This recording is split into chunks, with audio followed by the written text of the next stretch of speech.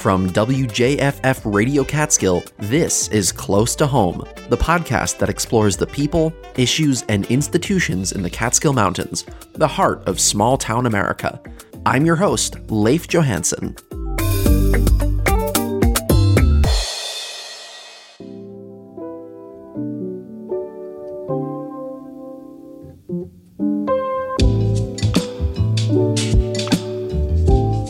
Hey, thanks for tuning in. In our last episode, we talked about the state of food insecurity in the Catskills, and we heard an update from Audrey Garrow, the executive director of the Sullivan County-based nonprofit A Single Bite, which is working to connect local people to local food. And A Single Bite does programming with some of our middle schools in the area to educate students about nutrition. But the most school-based connection that students generally have with food during their K-12 years is in their school cafeterias. So today, we're talking about school lunches. And I want to know how school food service staff pump out hundreds or even thousands of meals each day, what rules and regulations they have to follow, and how these meals are evolving over time. To get the inside scoop, I recently sat down with a local expert on the subject. My name is Dara Smith. I'm the Sullivan West Central School District Food Service Director and School Lunch Manager. For starters, I wanted to know what a day in Dara's life looks like at Sullivan West. Well, when I arrive, we get ready to serve breakfast right away. My office is in the elementary school building. You might hear some noise in the background because school's getting ready to dismiss now, so there's going to be some, kids screaming down the hallway, etc. But, we start our day getting ready to serve breakfast. And what time is that in the morning usually? Staff generally arrive by 8 a.m. and the students start arriving by bus and parent drop-offs shortly after that. And we serve breakfast for probably about 45 minutes, so around 9 o'clock in the morning. Sometimes there's some late buses and we have to be ready for that, be prepared to serve some kids that arrive late. Right after that, we start rolling into lunch preparations. Now, we have our main kitchen is at the high school in Lake Huntington, and that's where our head cook is, and all the major cooking is done in that and satellited here, transported here via warming oven and a trailer on the back of the truck. And so that arrives every day, depending on what the meal is. So like on a very busy day, for example, we're planning on doing, a hot turkey dinner.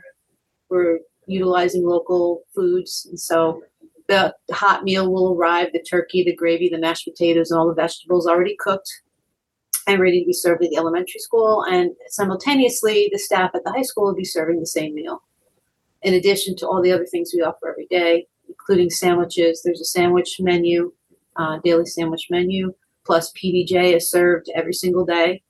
It's still a very top and hot item, I have to say. I do love peanut butter and jelly myself, so I can understand why. It's it's a staple of school lunch from the time I was in school, and I'm sure way before I was in school till the present day. Peanut butter and jelly rules.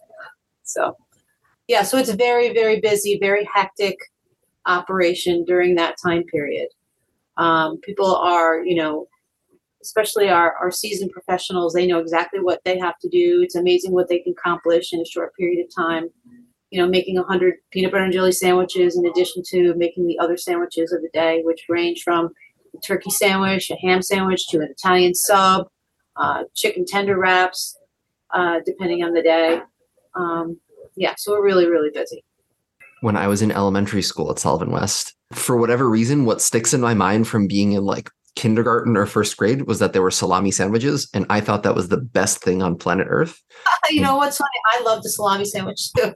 Do they still serve them?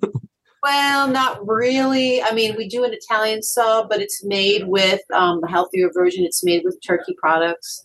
So it's, lower in saturated fats, and it's also lower in sodium content. So it's a healthier version of that. Yeah. I'm curious if these are part of any regulations that come from the state or federal government, or if this is something that the school takes on as an initiative itself?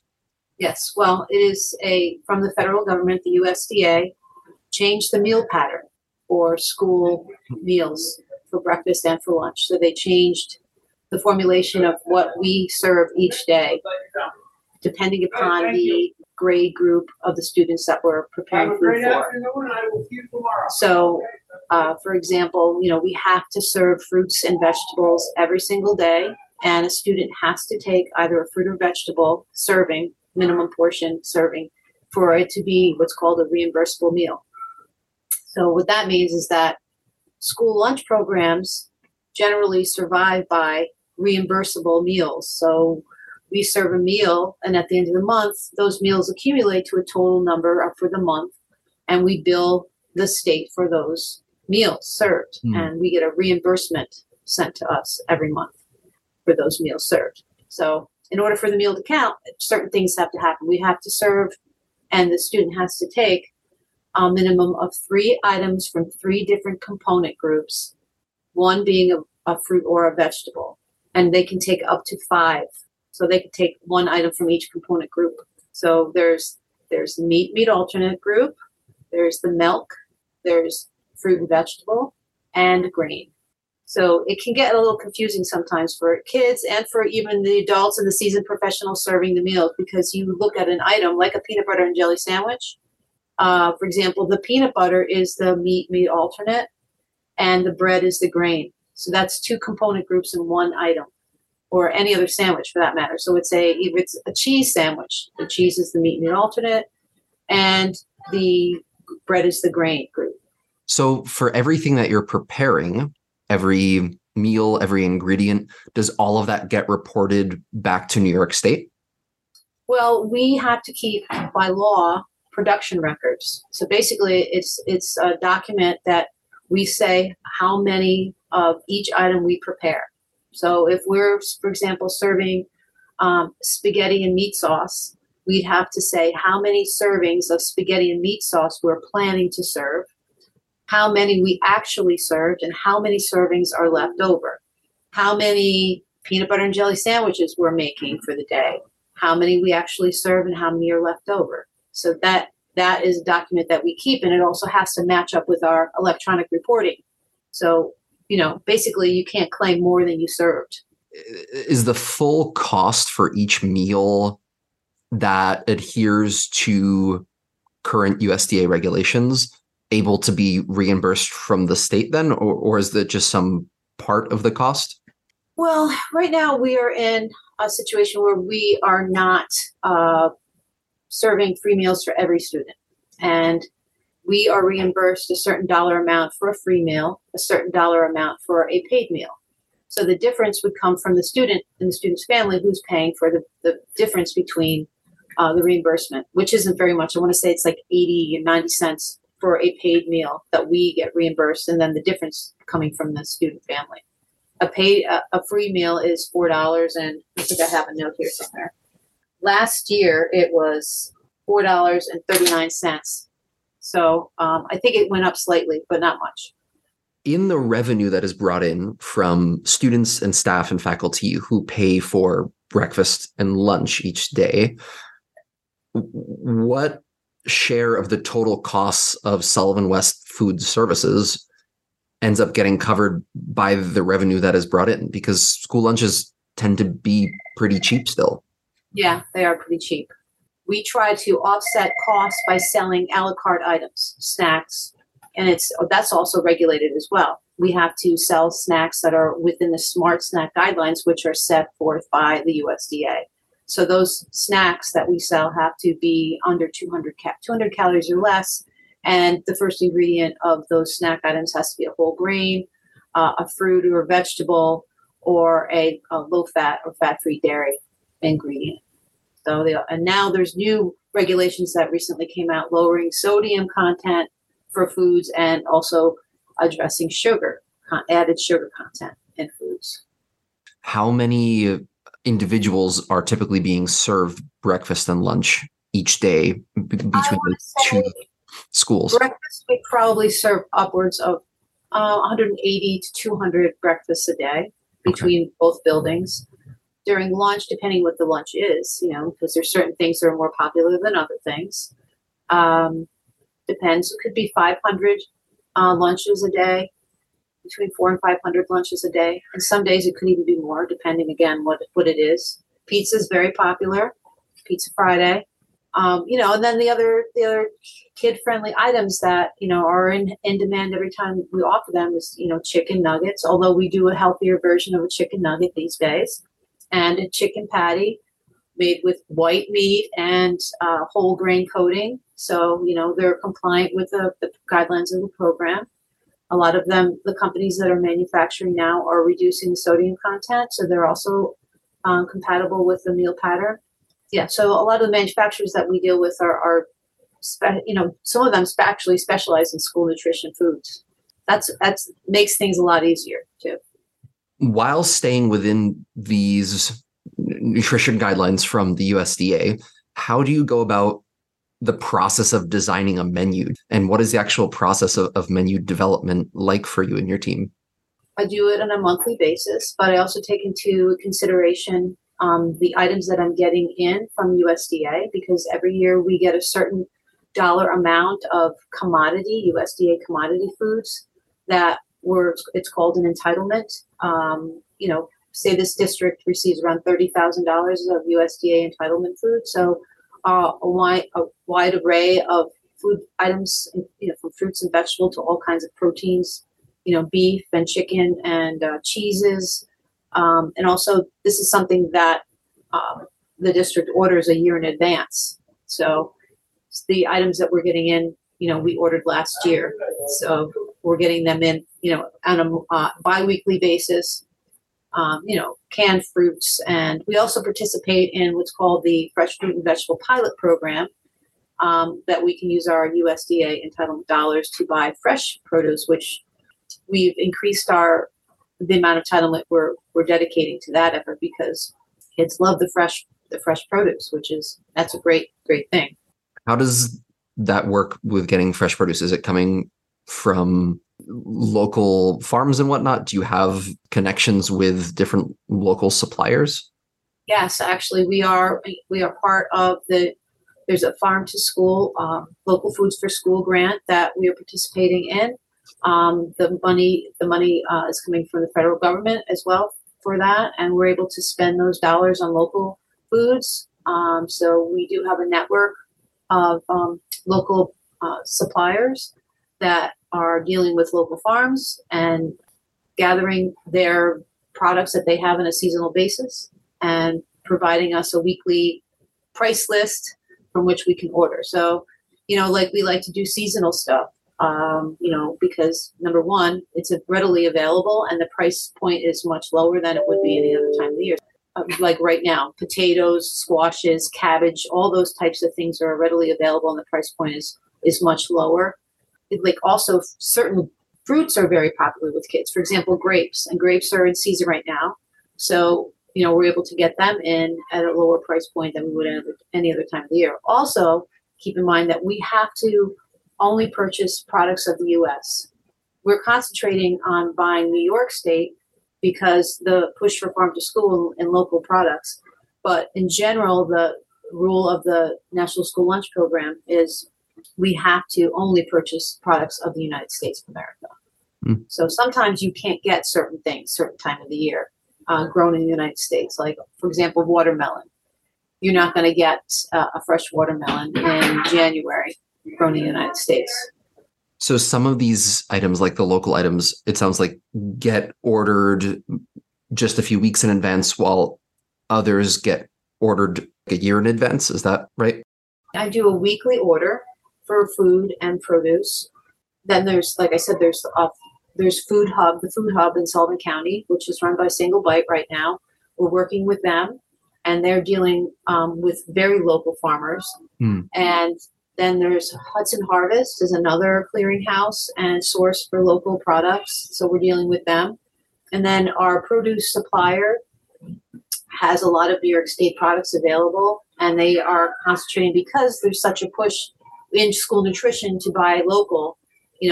We're seeing, through a lot of effort on everybody concerned to make this happen, and seeing the value of, you're buying food that has to travel across the country. By the time you get it, doesn't taste as good as something that, traveled 10 miles down the road.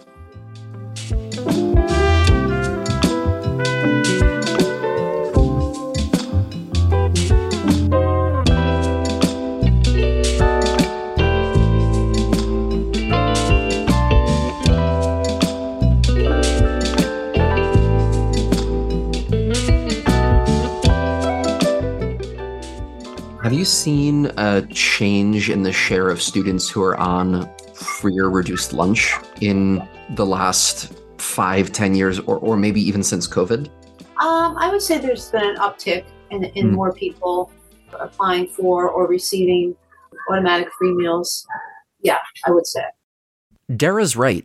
According to the U.S. Department of Agriculture, in the fiscal year 2022, 30.1 million students, which reflects over 60% of all public school students in the United States, received a free or reduced price lunch through the National School Lunch Program.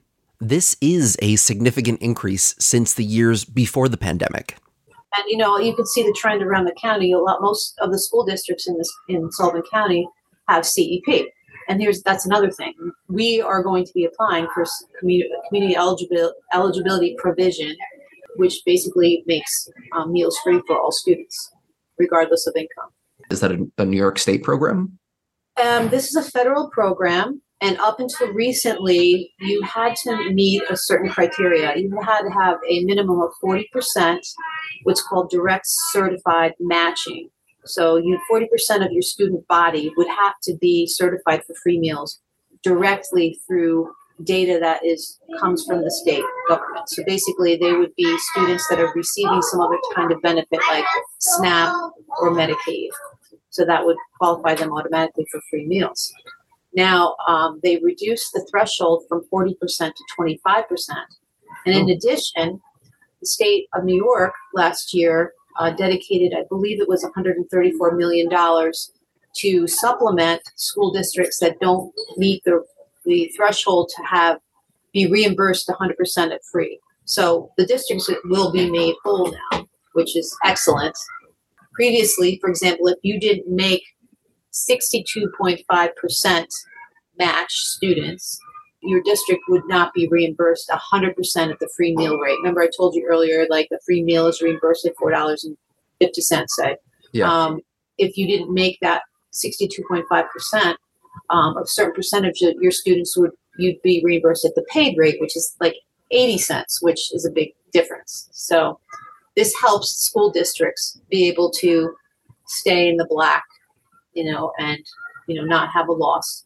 Because, it's a struggle, especially when we had supply chain issues and cost of things went skyrocketing every other week. We would have an increase in our bid pricing. Now, that's the other thing. We have to do bidding on all our products. We put out a formal bid. Our milk and our food and our bread and everything is a formal bid process. And in a lot of companies, because of what was happening, they built in what's called an escalator clause. So if the market got tight and it was costing them more money, they passed the cost on to us. So it was kind of crazy. And it's like, okay, so this went up 20 cents a case. This went up, every week. And, it's difficult if your set reimbursement doesn't change, but your costs are going up. Now, I know we're getting in the weeds here, but you heard that right. The food services team doesn't buy ingredients the way you or I would, or even in the way a lot of restaurants would.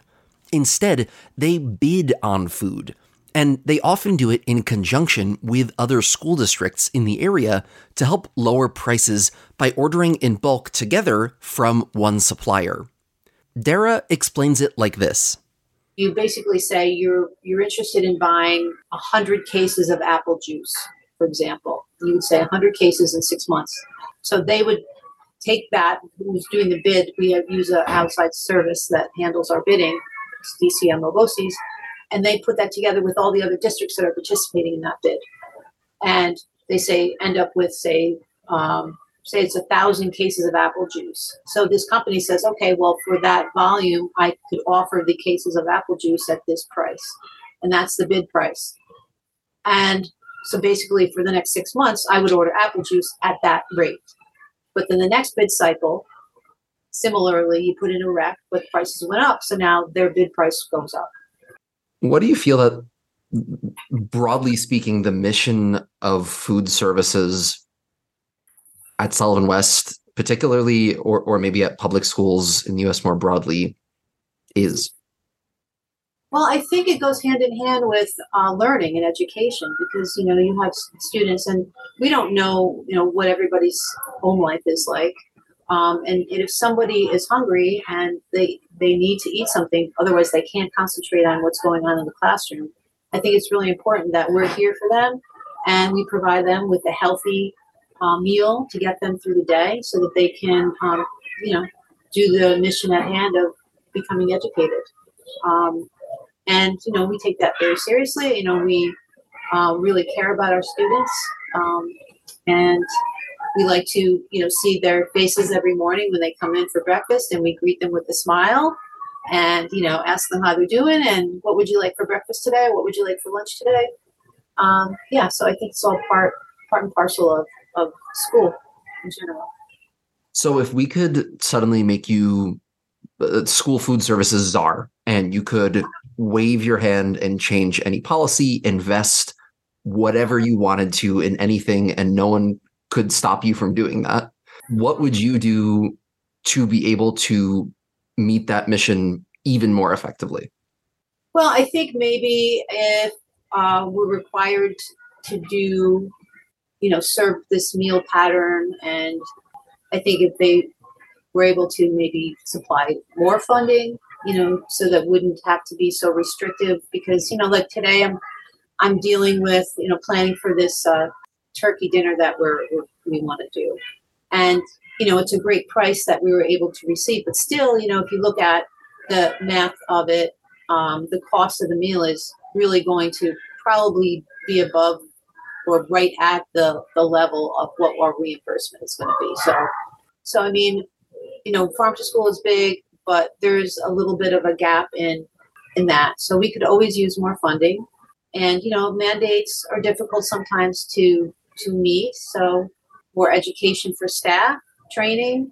I think that, they do an amazing job, but the more educated they are, the better that they can serve the student body. I would like to see that. And I mean, I think that they're on the right track with the meal pattern. I know sometimes it can be a little bit cumbersome because now they're looking at additional sugar, and I agree that, added sugar can be a problem, but, we're having a difficult time finding items that will be compliant with the lower sodium requirements that we have to now deal with. So I think that, that the understanding of the difficulties that we encounter every day is necessary as well. I don't know. I would just like to feed every kid, without any question. And also I think nutrition education is really, really important, because there's a lot of kids that they come in and they're not used to eating fruits and vegetables at home. It's hard for them to, come in and eat it here. They're like, I don't like vegetables. That's a key part of this program. They have to have a fruit or vegetable in their tray. And sometimes we're finding that, kids are just like taking something because they have to take it, and they're maybe not eating it. So, encouraging kids and to know about, how healthy food is good for your body and how your body responds to it. And you learn and grow and excel more when you fuel yourself up with good food. So I think education is really important, nutrition education. Is there anything else that you would want the community to know about our food services program in the school district? Sometimes people tell me, "Oh, school lunch, it's not good," I think that people have memories of their childhood and school lunch, and like you mentioned, your positive memory of your salami sandwich, which you absolutely loved. And people always, people talk about they joke about you. What is that stuff that was on the toast or whatever? They like, I don't mystery meat or, those kind of jokes that are common. But, we actually put out a really good product every day. We're proud of what we do. We follow the guidelines to a T. So our meals are nutritionally sound. And I know that people know that. And how much food a child can take. Like I was mentioning, your 5 component items, 5 items on their tray. So, for example, for a turkey dinner, for example, they can take the serving of turkey, a serving of mashed potatoes, a dinner roll, a vegetable, a fruit. So, I mean, there's a lot that goes into a meal. It's all on there. We got it going on.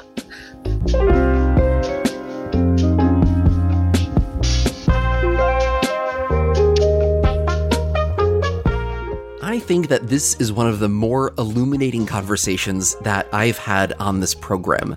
I cannot believe how complicated it is to run our public school food services, particularly given that folks in Dara's position need to juggle federal health regulations, district budgetary constraints, staffing shortages, multi-district food bidding, supply chain issues, and the list just keeps going.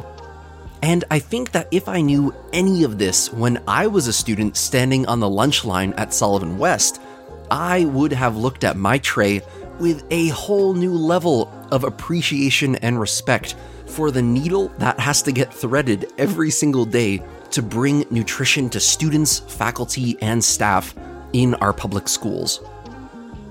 So a big thank you to Dara Smith, not only for taking the time to chat on today's episode, but for all she does for her school community as well. I'm Leif Johansson, and this is Close to Home, a podcast from WJFF Radio Catskill. Have a great week, and if you have a second, try to thank someone who's working behind the scenes to make your life better. It just might make their week a bit better too.